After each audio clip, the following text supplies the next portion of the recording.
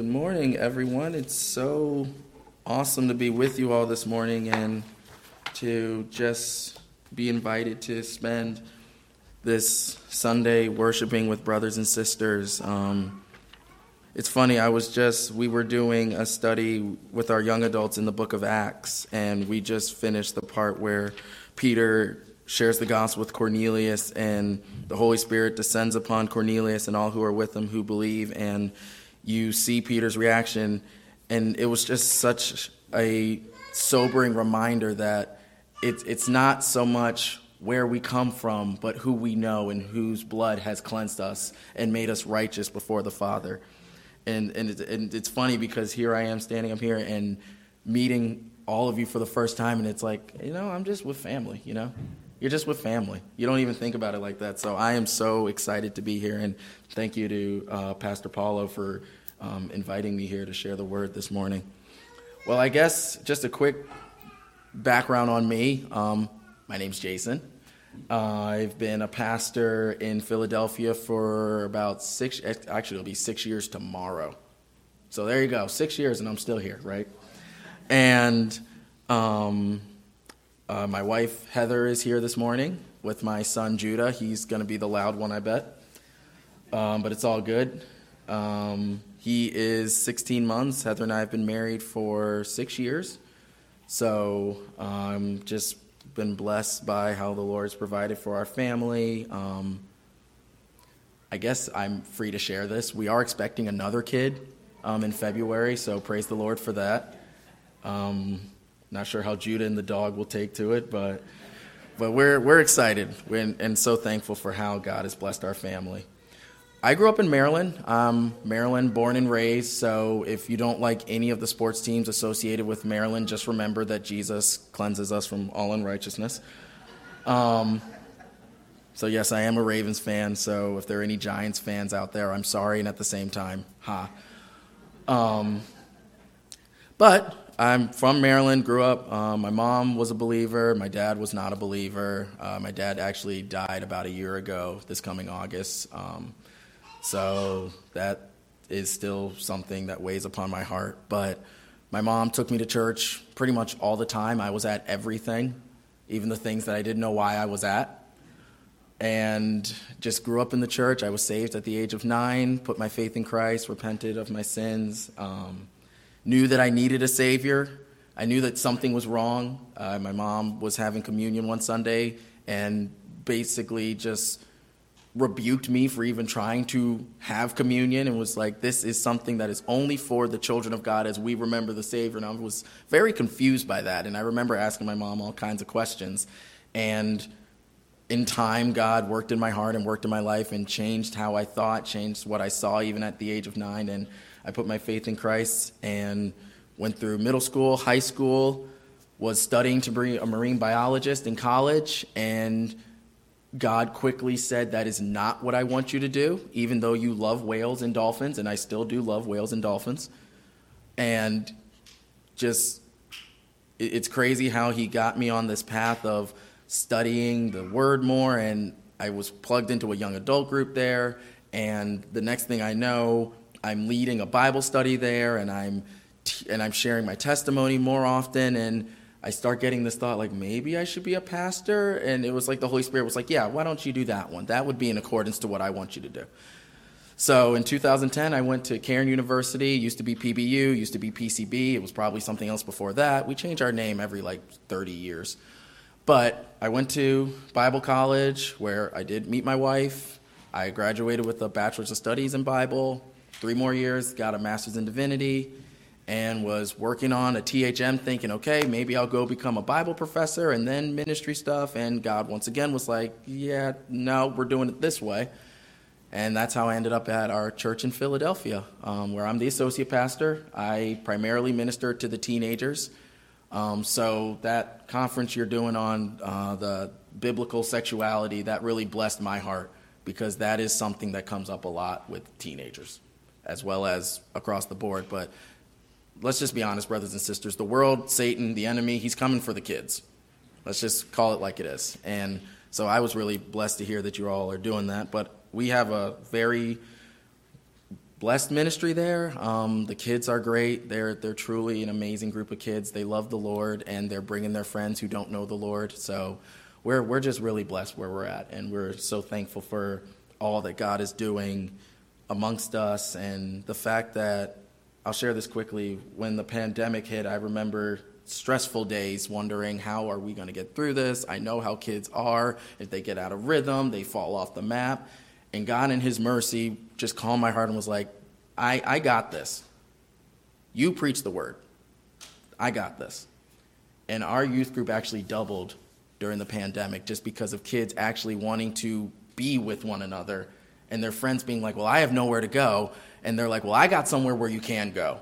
And praise God, even a few kids were even saved through all that. So God has just constantly been blessing us and watching over us and taking care of every one of my needs, my stresses, my concerns, which is one of the reasons why this passage that we're going to be looking at this morning is such an impact to me, and it's really changed my heart and how I think about a lot of different things. And so this morning we are going to be in Mark chapter 4. We're going to be looking at verses 35 through 41, passage that's probably familiar to most, if not all of you. And I will be starting, and like I said, in verse 35. And I'll read the whole passage through, and then we'll look at what the Spirit has for us this morning. So starting in verse 35, Mark writes, "On that day, when evening had come, he," meaning Jesus, "said to them, 'Let us go across to the other side.' And leaving the crowd, they took him with them in the boat, just as he was, and other boats were with him. And a great windstorm arose, and the waves were breaking into the boat, so that the boat was already filling. But he was in the stern, asleep on the cushion. And they woke him and said to him, 'Teacher, do you not care that we are perishing?' And he awoke and rebuked the wind and said to the sea, 'Peace, be still.' And the wind ceased, and there was great calm. And he said to them, 'Why are you so afraid? Have you still no faith?' And they were filled with great fear and said to one another, 'Who is this, that even the wind and the sea obey him?'" So, a passage that I'm sure is familiar to all of us, and one that we probably have heard many messages and sermons about. But I just want us to start our time in worshiping in God's Word with thinking about this. I have become an avid news follower over the years as I've gotten older and matured. But I think we can all admit that the news is not something that you always want to watch. It seems like every day there's some new crazy thing that's going on, this new agenda that's being pushed forward. And at times it can feel like watching the news is in and of itself living in a storm or a hurricane, right? And then that triggers something in my mind because I've been in a hurricane before. Now, granted, I confess I did this of my own free will. So maybe you're all now questioning, maybe we should have maybe talked to Pastor Paulo before he came. He's been in hurricanes and he chose to do it.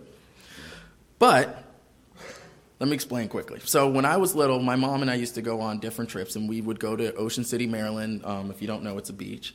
And one time we went, and all of a sudden a hurricane just rolled in.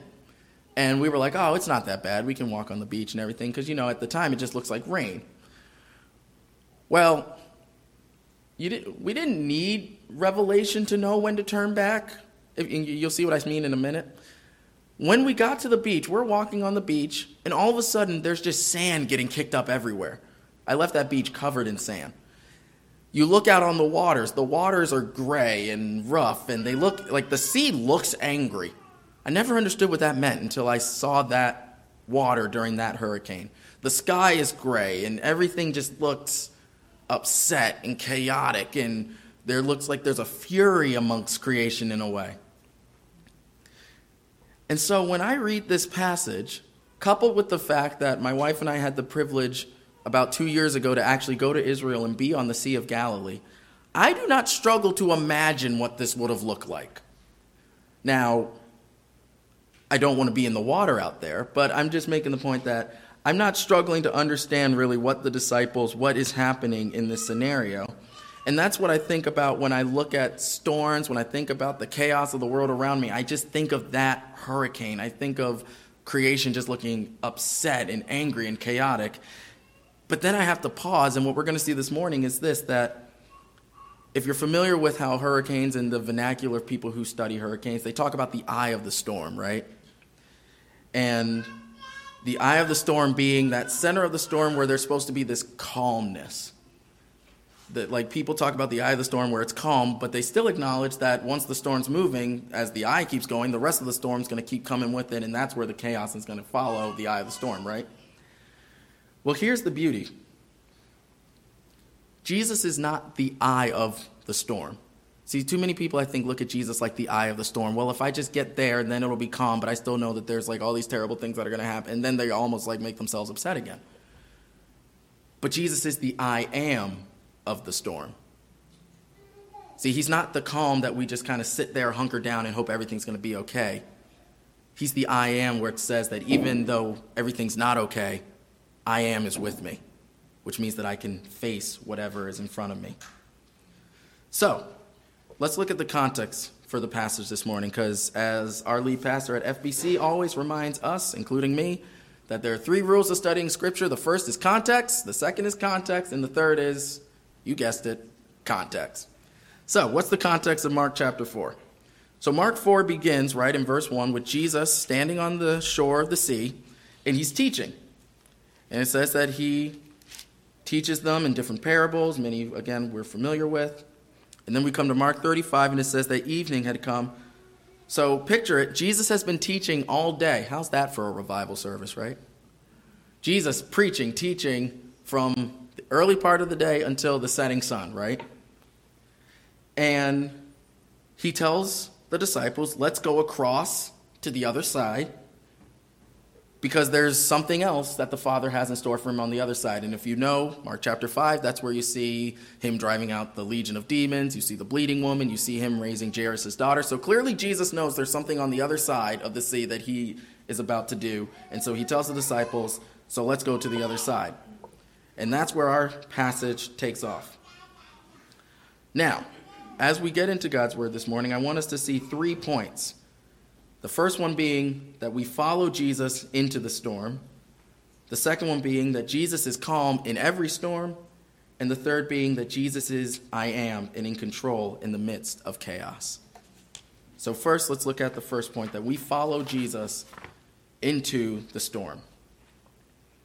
Recall, if you will, Mark 36. It says that in leaving the crowd, they took him with them in the boat, just as he was, and other boats were with him. Now, Mark is the only gospel that specifically tells us that other boats went out on the sea with him. As Grant Osborne puts it in his commentary, the emphasis is on Jesus' extreme popularity. As in chapter 1, verse 35 through 37 of the book of Mark, or chapter 3, verse 7, Jesus cannot get away, and crowds followed him everywhere. So, here, imagine being one of these people. You've heard that Jesus of Nazareth, the great teacher, Jesus of Nazareth, who has done miracles, driving out demons and healing people, is teaching on the shore of the Sea of Galilee. You can imagine the crowds that rush to the shore to see Jesus, to hear him talk about the coming of the kingdom of God, that want to hear his message, see the miracles, that want to do what they are hearing their friends do, which is to go out and meet this man. You're wondering what kind of man this is. Can you picture the great crowds that were probably listening, excited to hear the message? And then Jesus gets in a boat, sails across, and these people scramble together to also get boats and follow him across the Sea of Galilee. Now, there are a few important realities to remember here, my friends, and the first is this, that following Jesus is not safe. Following Jesus is not safe. Jesus can, should, must be trusted in the storms of life, But sadly, many people have this idea, right, that storms come in their lives when they've disobeyed God. And I'm not saying that that's not the case, but that's not the only reason storms come. Jonah, for example, he ended up in a storm. Well, why did Jonah end up in a storm? Because he was running away from God. And too many times we have lovely brothers and sisters or people who are maybe new to the faith, new to following Christ, and they think like, oh no, this storm is happening because I've disobeyed God. Maybe, but not necessarily. But then you also have this. You have too many people that think that following Jesus is the easy way out of just life. You have people that believe, well, as long as I believe in Jesus, everything will be okay. As long as I believe in Jesus, that there will definitely always be prosperity in my bills and my health. And this is hopefully sounding familiar. Stuff like the prosperity gospel, which I think is one of the most dangerous, I'm just going to say it, heresies that have ever really been uttered in modern day America, where that if you don't have faith, then these things won't happen for you. And in order for you to have faith, and this is what most of them say, that involves giving this preacher person money. Right? Friends, that is a lie from the pits of hell. Because it's not about following Jesus to take the easier way out.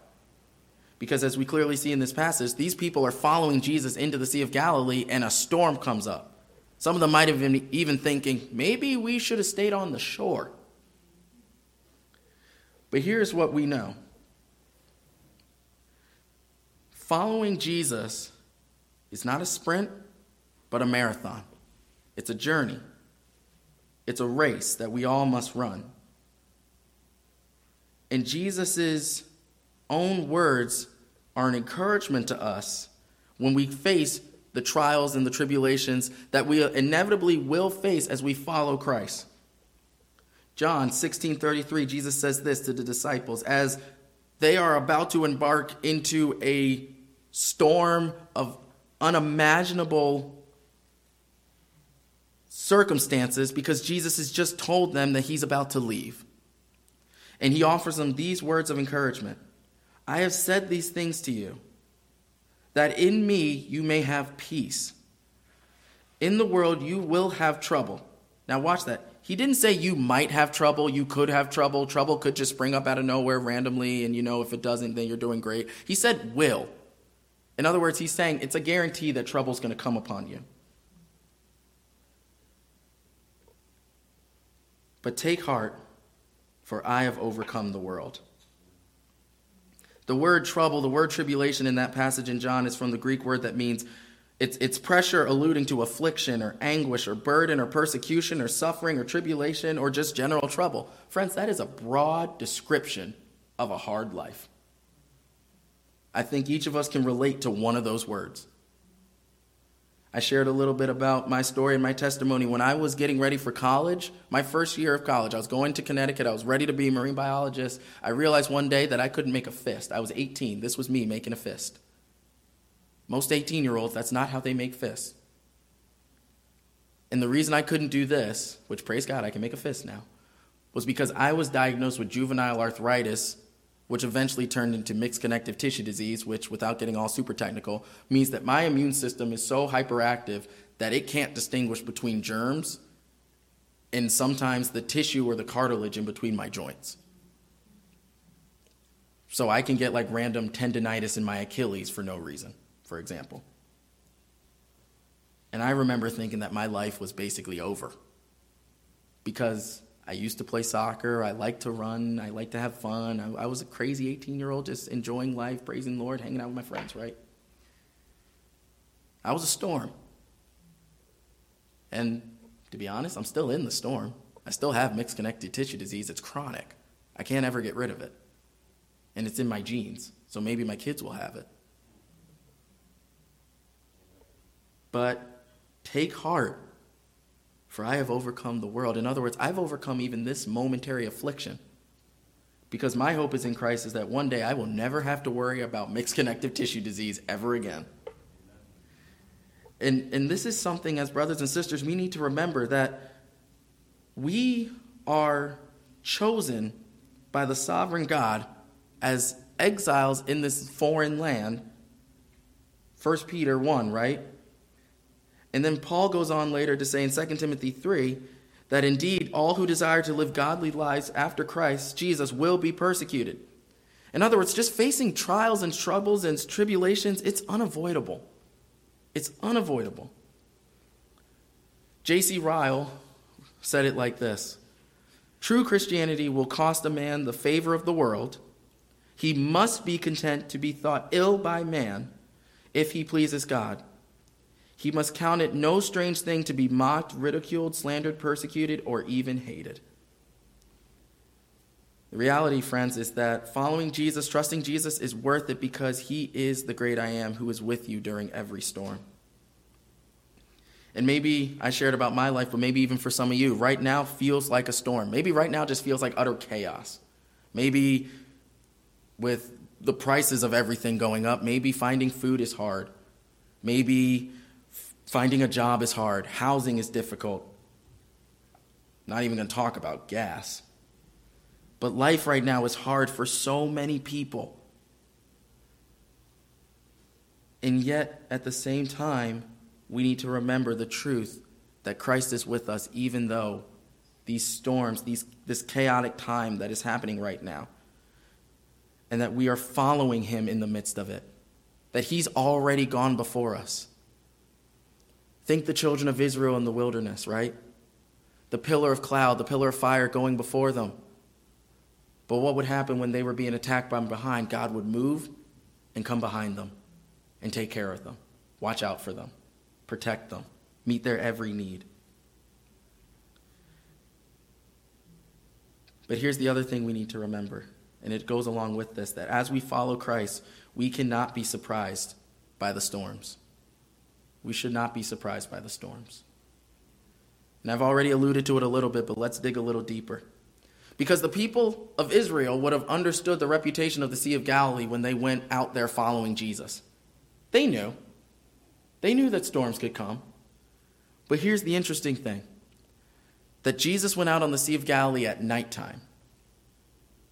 A storm coming at nighttime was less likely because what do we know from Scripture? We know that that's when Peter and other fishermen would fish. Remember Peter, when Jesus interacts with him, when he encounters him for the first time, Peter spent all night fishing and caught nothing. So, yes, they're following him. Yes, they know storms can come about, but it's less likely during the night. Sadly, troubles and tribulations don't go by our timetables. I would like it sometimes if they did. I think most of us would. But they just don't. Life, temptations, trials, tribulations, they come about. Satan doesn't give you a warning when he's about to tempt you. So we should expect storms in this life, and we should expect unexpected storms in our lives. And yet at the same time, we need to stay focused.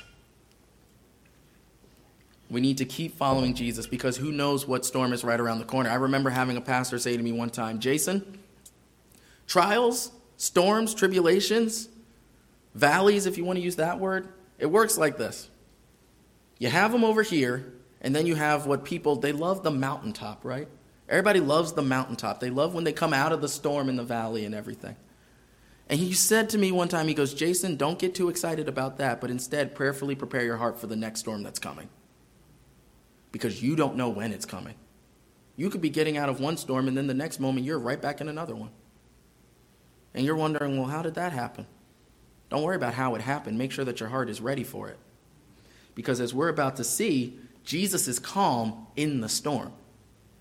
So let's talk about this, Jesus being calm in the storm. We see the windstorm come. Looking in verse 37, right? There's a great windstorm. So now the wind is howling, as they say. The waves are breaking into the boat. The boat is filling with water. One of our other pastors at my church in Philly, Pastor Mike Jarrell, he tells a story about how he went on a cruise ship with his family, and he was sailing the Mediterranean. They were visiting Greece, Greek islands and everything. And it's a really cool-sounding trip until he got to this part. He said that they were in their cabin, and You know how cruise ships work, right? You have the cabin, you have the window, and it's so cool to look out on the ocean and everything. But they were high up in the cabin, right? And they were in their cabin, and they were resting, but, they're hitting rocky waters and everything, and the boat, and, he's like, okay, this is uncomfortable, but, we're okay. And then he could see the tip of waves in his window. That's the part of this cruise where I'm just going to sleep. There's no point in being awake anymore. Nothing good is going to come from looking out that window.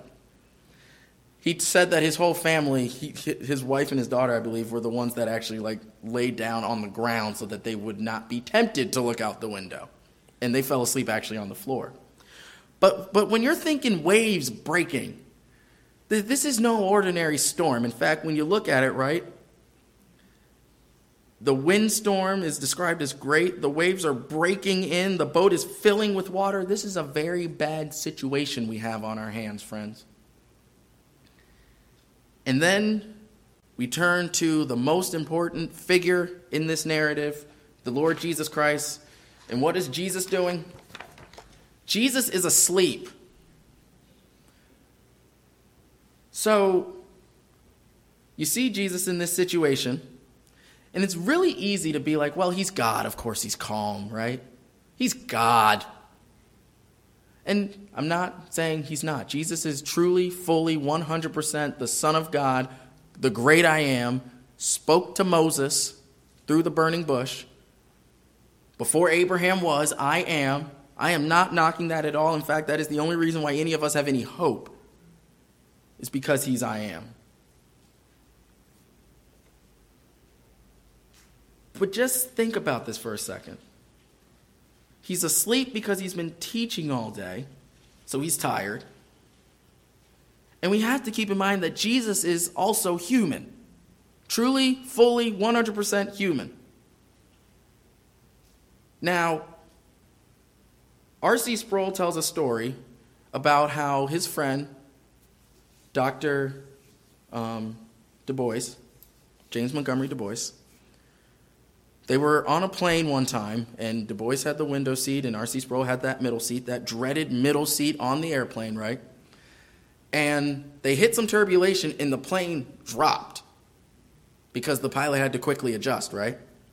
Now, I've been in a situation where a plane has mildly dropped, and I was contemplating if I would be good at skydiving because it just feels uncomfortable. See, we make irrational decisions when we're terrified, right? And Dr. Du Bois was asleep, and R.C. Sproul, Dr. Sproul, was gripping the chair so tight he said he lost feeling in his fingers. And that's the picture that we have before us here, where you have Jesus who is calm as calm can be in the midst of this storm. Now, we have to ask ourselves the question, why? And that's where we have to be careful. We don't want to just be like, well, he's God, so of course he's calm. It's true, but he's also human. So what is it about Jesus right now? Why is he so calm? Well, number one, Jesus had great faith in the Father. Jesus trusted the Father. In my ministry opportunities and everything that I do in Philadelphia, it's, like I said, I minister to the students. And there's this thing about young people, right? And if there are any young people here this morning or viewing this, this is not a shot at young people. I was once what you are now, even though I still look like I'm not a day over 16. But there's something about young people where they don't really live day by day, right? I can remember being young and I would always be like, well, I'll do that tomorrow, or, that'll come, or when I'm in college, or when I get married, or and everything's in the future.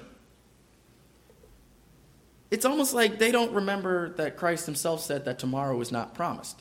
Now, maybe it's not they don't remember. Maybe it's that they don't know or understand. But I've also, in my life, known people that were worried and terrified about dying. For example, my father, who I already said wasn't a believer, he was a lot like this. My father was afraid of death, and to be honest, for every right he should have been.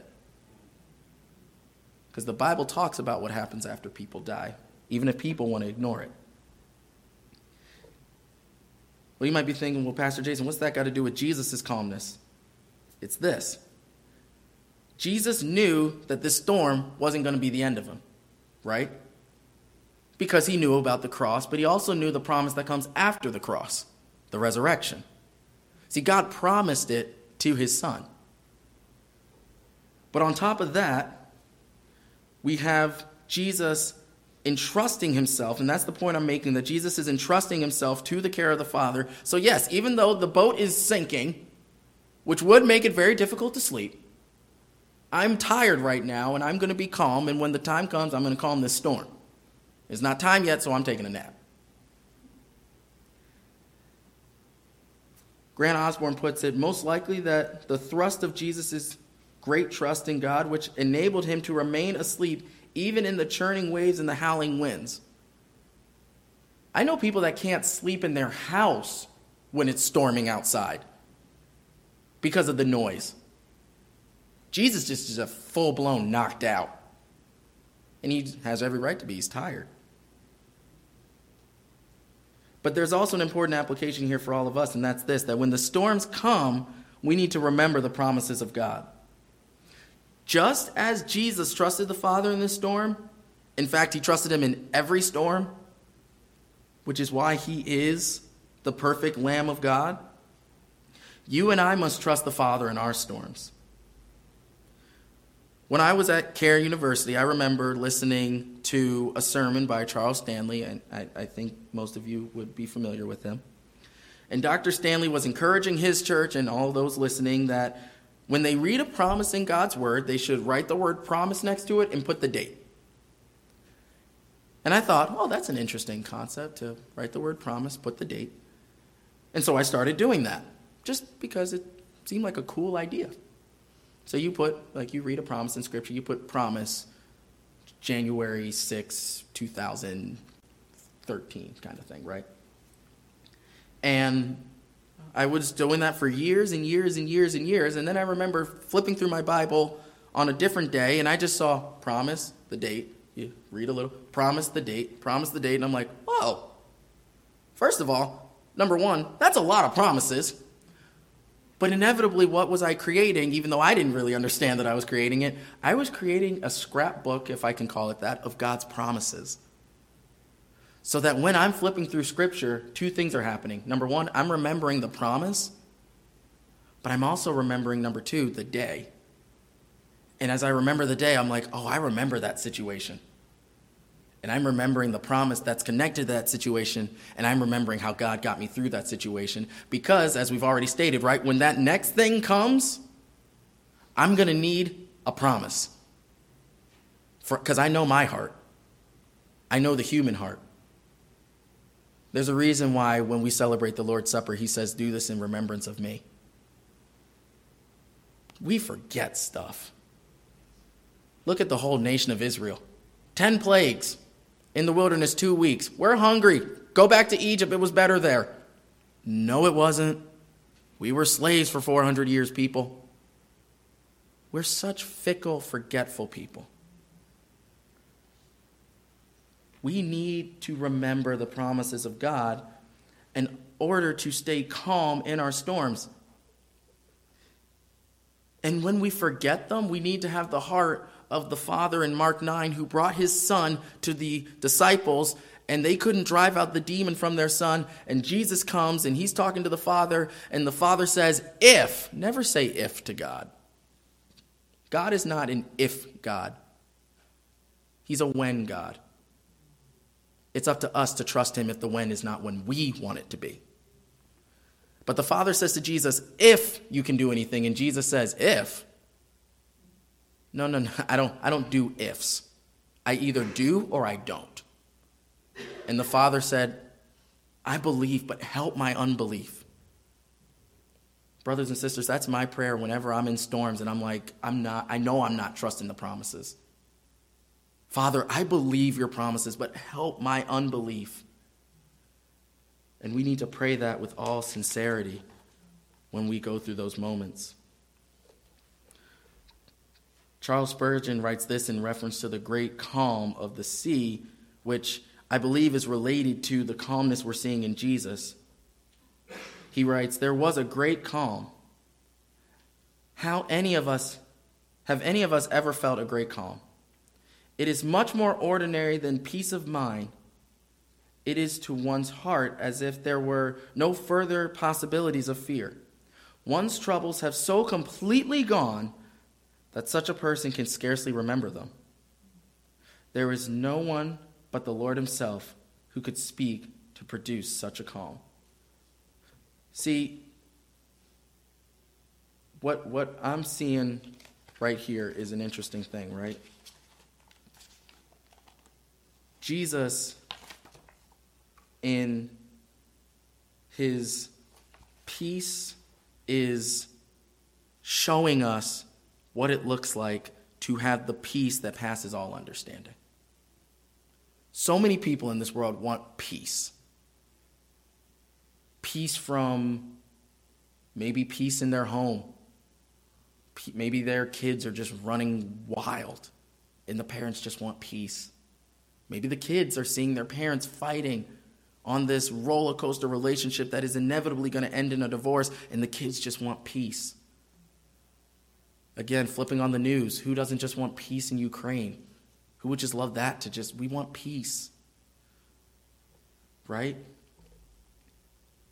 But as far as it pertains to life, we all want peace in our lives, but we all know people, maybe even in our own lives, where we've tried to find peace in the worst possible ways.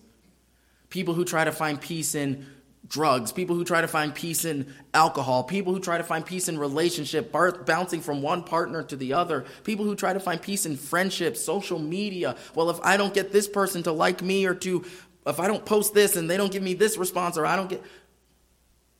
The only way any human being will find peace in this life is to bow the knee to Jesus Christ and submit to him, and to put all their faith and hope and trust in the one true God who has the ultimate plan for their life, which is to repent and believe the gospel of Jesus Christ so that they will put their faith in him, receive newness of life, and that peace that passes all understanding.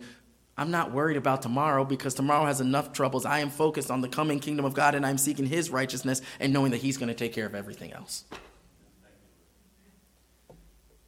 That's the peace we see in Christ, which is interestingly juxtaposed to the reaction that you see in the disciples. And I confess, I am more like the disciples than I am Jesus. Praise God for his mercy and for his grace. Because you see in verse 38, we read the disciples, many of whom are expert fishermen. They know the water.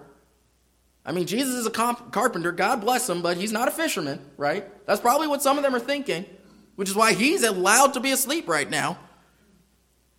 Verse 38, they woke him. Don't you hate when people wake you up? Oh, I would have been so annoyed if I was Jesus. Praise God, he's Jesus and I'm not. They woke him and said to him, "Teacher, do you not care that we are perishing?" Teacher, don't you care? Now, quickly, I want us to just keep that in mind, but I want us to also be thinking about Jesus' response for a moment. His response to the disciples later on in verse 40, "Why are you so afraid? Have you no faith?" That is a cutting statement. That one cuts right to the heart. So, quick word on that. Right? Because he's questioning their reasoning for being afraid. He's right there. He's right there. I've seen the boats. I've been to a museum in Galilee where you see the kind of boats, and they're impressive, but they're not cruise ships. I'd understand if you got to run down this hall, turn here, you go here, you're turning this way, and you're trying to find Jesus on a massive cruise ship like the Titanic. I can understand that, right? These boats were not big. They could just turn around and be like, "Oh, he's asleep." He's right there. So he's saying, "What are you afraid of? I'm right here. I'm with you." But then he also questions their faith, and not just their faith in the Father, but also their faith in him. And I can't help but remember Jesus' words in John 14. We know John 14:6, right? "I am the way, the truth, and the life. No one comes to the Father but through me." But back up to the beginning of John 14, where he's talking to Peter after he's told Peter, "You're going to deny him." That was probably a shot to Peter's heart. And he says to the disciples, but don't let your hearts be troubled. You believe in God, believe also in me. That, brothers and sisters, that is a statement that should give us so much encouragement. Because Jesus is saying, like, yeah, this is hard right now. You are suffering. This is scary. This is unforeseen. You believe in the Father, and that's the right thing to do. But believe also in me. Why? Because the Father and I are one. So we see Jesus is clearly rebuking something in the disciples. So let's see what that something is. Because the disciples are early in their walk with Christ, right? And they are lacking faith. In fact, they lacked faith up until the moment, right, where they came to take Jesus away. They were struggling with their faith in that moment. Peter's trying to cut off people's heads, and he's missing them and cutting off ears. He's denying Jesus. Everyone else is scattering. The only one that stayed with him, right, was the Apostle John. So what do we see here from the disciples? Well, one thing we see is that their lack of faith here is astonishing.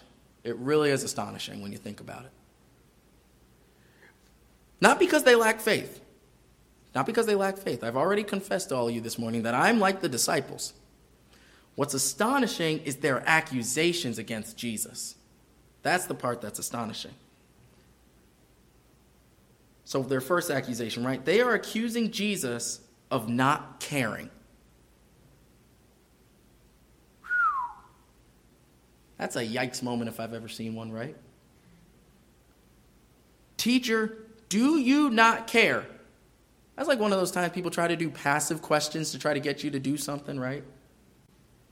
Sometimes I do this with my wife. Sometimes she does it with me, right?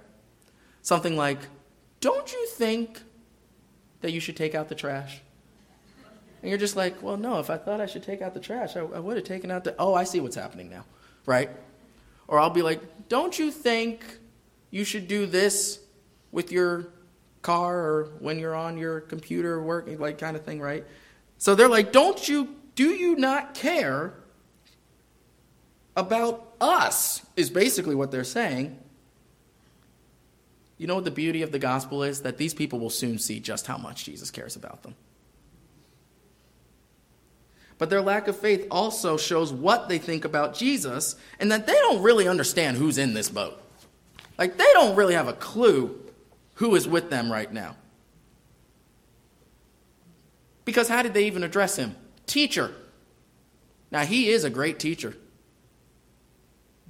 But he is the teacher of all teachers. Hebrews 1 says that in the olden days our forefathers learned through the prophets, but in these latter days he has spoken to us through his Son. Brothers and sisters, we don't need any more prophets or teachers. The Word of God has spoken and revealed himself to us. And the fact that they even at the end said, who is this man that even the winds and the seas obey him? That should tell you something about what they were preconceiving, what they were already thinking about Jesus up until this moment. They did not know who they were working with, or should I say working for. But they did one day. And they forgot his very words to them. And it's one of those things, don't you love when you read scripture and you might read something over and over and over and over and over, and then you read it for like the 9,000th time and you're just like, wait a minute. Now I know that's been there the whole time. But man, that's cool, Lord. Verse 35, right? Jesus says, let us go across to the other side. Now, I'm just a simple preacher from Philadelphia. But if Jesus says, let us go across, I'm assuming we're going to get across. Again, that's just my brain. And yet, they completely forgot that he even said that. Because they don't know who he is. Because their faith is just all over the place right now. In this storm. You see, brothers and sisters, they're all connected. Our faith and who Jesus is means that we will trust him and take him at his word. And that is the only way to find peace in these storms. So let us all humbly acknowledge that there are times we are like the disciples. And let us also never forget who Christ is as we see him calm in every storm.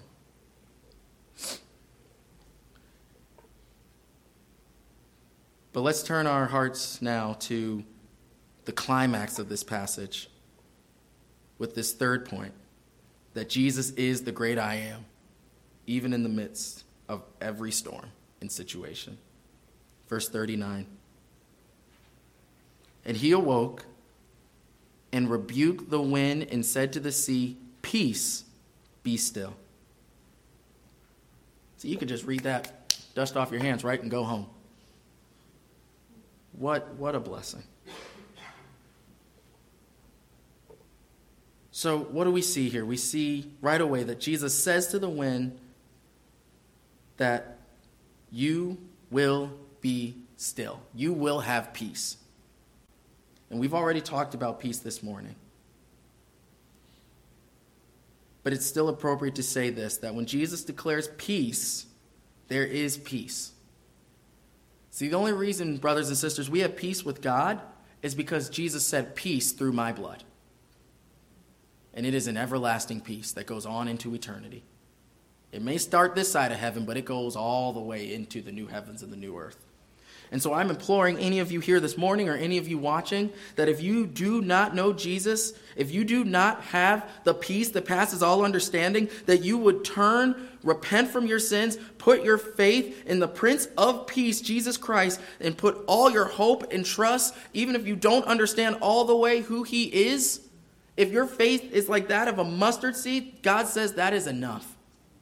Repent and put your faith in the good news of Jesus Christ, that his all-sufficient death paid for your sins totally, removing them as far as the east is from the west, and that his victorious resurrection over sin, death, and the grave says that no more shall death and sin have reign over your life.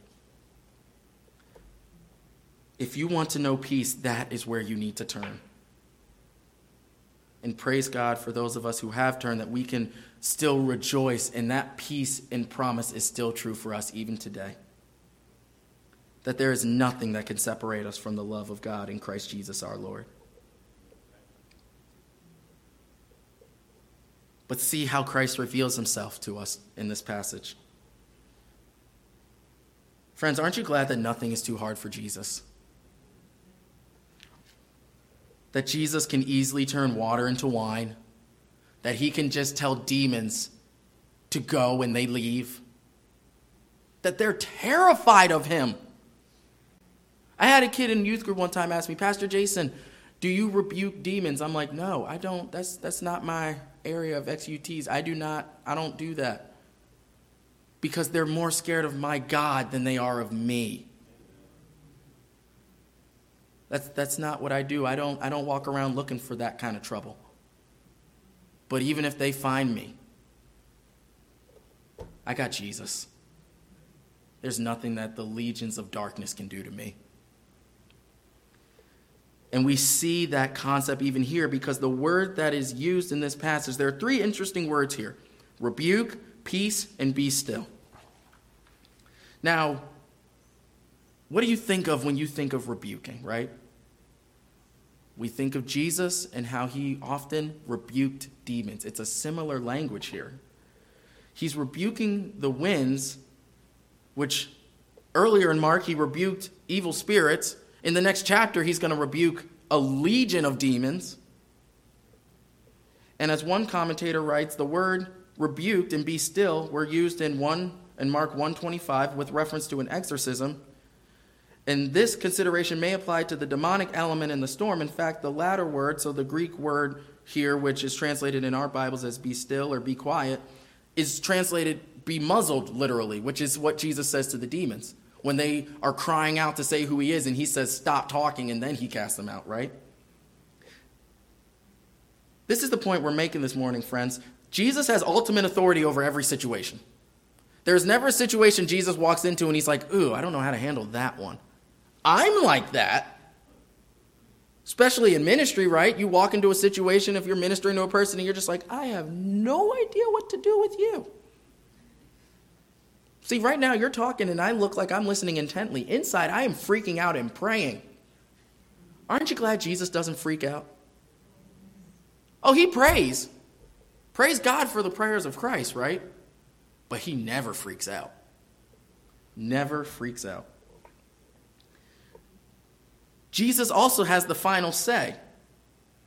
And this is an important point to remember, if not the most important point. So the Greek word here for be still is actually in the perfect tense. Now, what's that significant for? So one commentator puts it like this: the use of the perfect tense means be still and stay still. In other words, when Jesus said be still, the storm wasn't like, well, can I pick up again in like 5 minutes? He said, no, I said still, so stay still. See, when Jesus speaks, it happens and it stays the way it's supposed to be until he speaks again.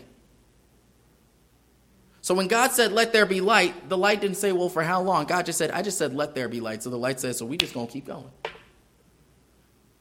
When God created, he used the word of his mouth and everything was. God created out of nothing because before God spoke, there was nothing there, even though he always has been. Praise God that when he speaks, it stays the way he spoke it to be. And that's an encouragement for us, because when God declares us right with him, there is nothing we can do to now declare ourselves unright with him.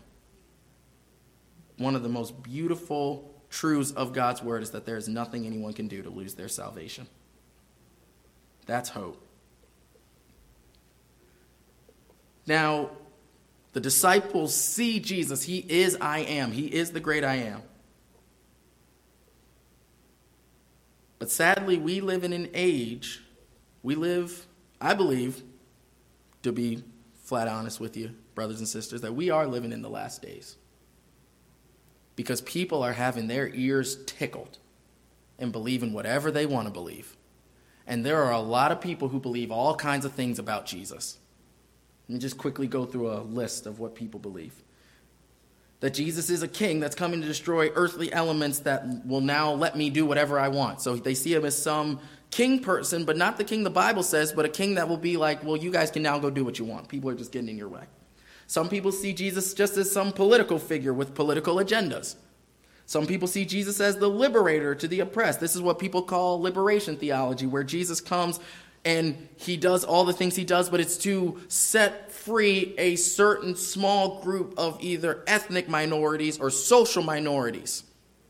This is what many in the LGBTQ plus community believe as far as liberal Christianity, right? Then there are some who see Jesus as a social justice warrior. No concept of the gospel, no concept of sin, redemption, hell, heaven, resurrection, none of that. Jesus just came to do really nice things for people. All of these miss the mark on who Jesus is.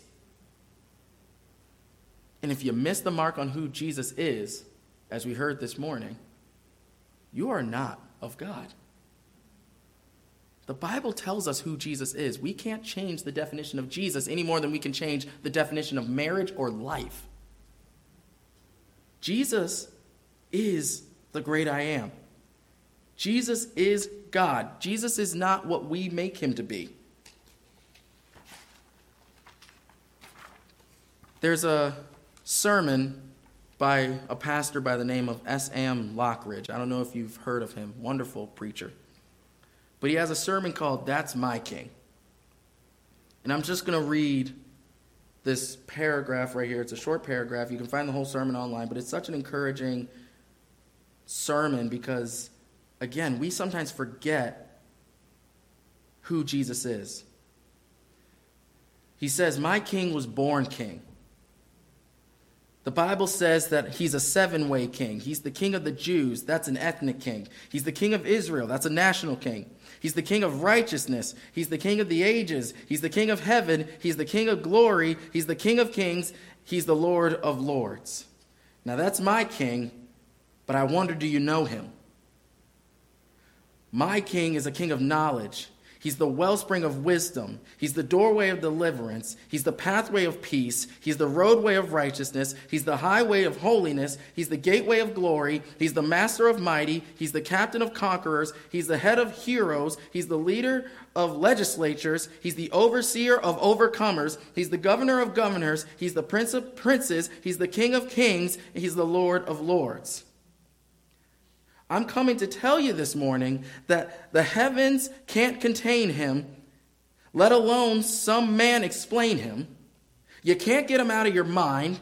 You can't get him off of your hands. You can't outlive him, and you can't live without him. The Pharisees couldn't stand him, but they found out they couldn't stop him. Pilate found no fault in him. The witnesses couldn't get their testimonies to agree about him.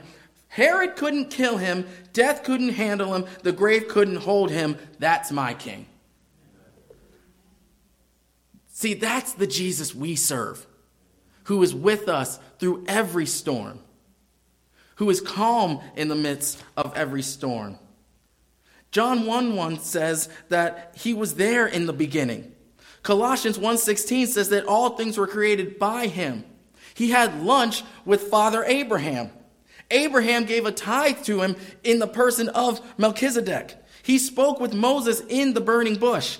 He spoke to Joseph before the Battle of Jericho. He was in the furnace with Shadrach, Meshach, and Abednego because Nebuchadnezzar looked in there and he said, guys, we threw 3 in and the 4th one looks like a god. Jesus is the Son of God, the Savior of the world, the Lamb of God who takes away the sins of the world. He's the Alpha, the Omega. He's the beginning and the end. He's the only one worthy of opening the 7-sealed scroll in heaven.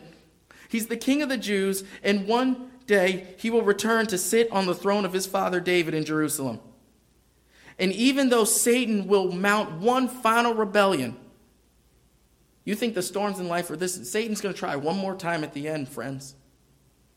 He's going to mount one more rebellion, and Jesus is going to stand up from his throne and call down fire from heaven and crush all of his enemies.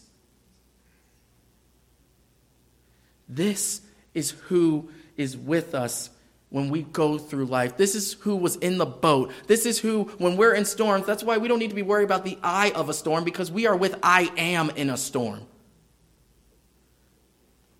And that is why we can handle every situation that comes our way. Even if he doesn't say, peace be still to the storm, he will say it to our hearts because we are his and he is ours. Will you join me as we close this time of our worship in a word of prayer? Our gracious and heavenly Father, Lord, we thank you for who you are. We thank you, Lord, for sending your Son. We thank you, Father, for the grace that we receive through him. Lord, we are all going through different storms. Some may be mightier than others, but they're storms to us. We look around us, Lord, the world is one giant storm. Thank you for being the peace in the midst of every storm. Thank you for being with us in every storm. And thank you, Lord, for even if you don't calm the storm, you calm your children. Help us to remember your promises, Father. And may we never forget, Lord Jesus, who you are and that you are coming back soon for your people and bringing everything back to you. In Jesus' name, amen.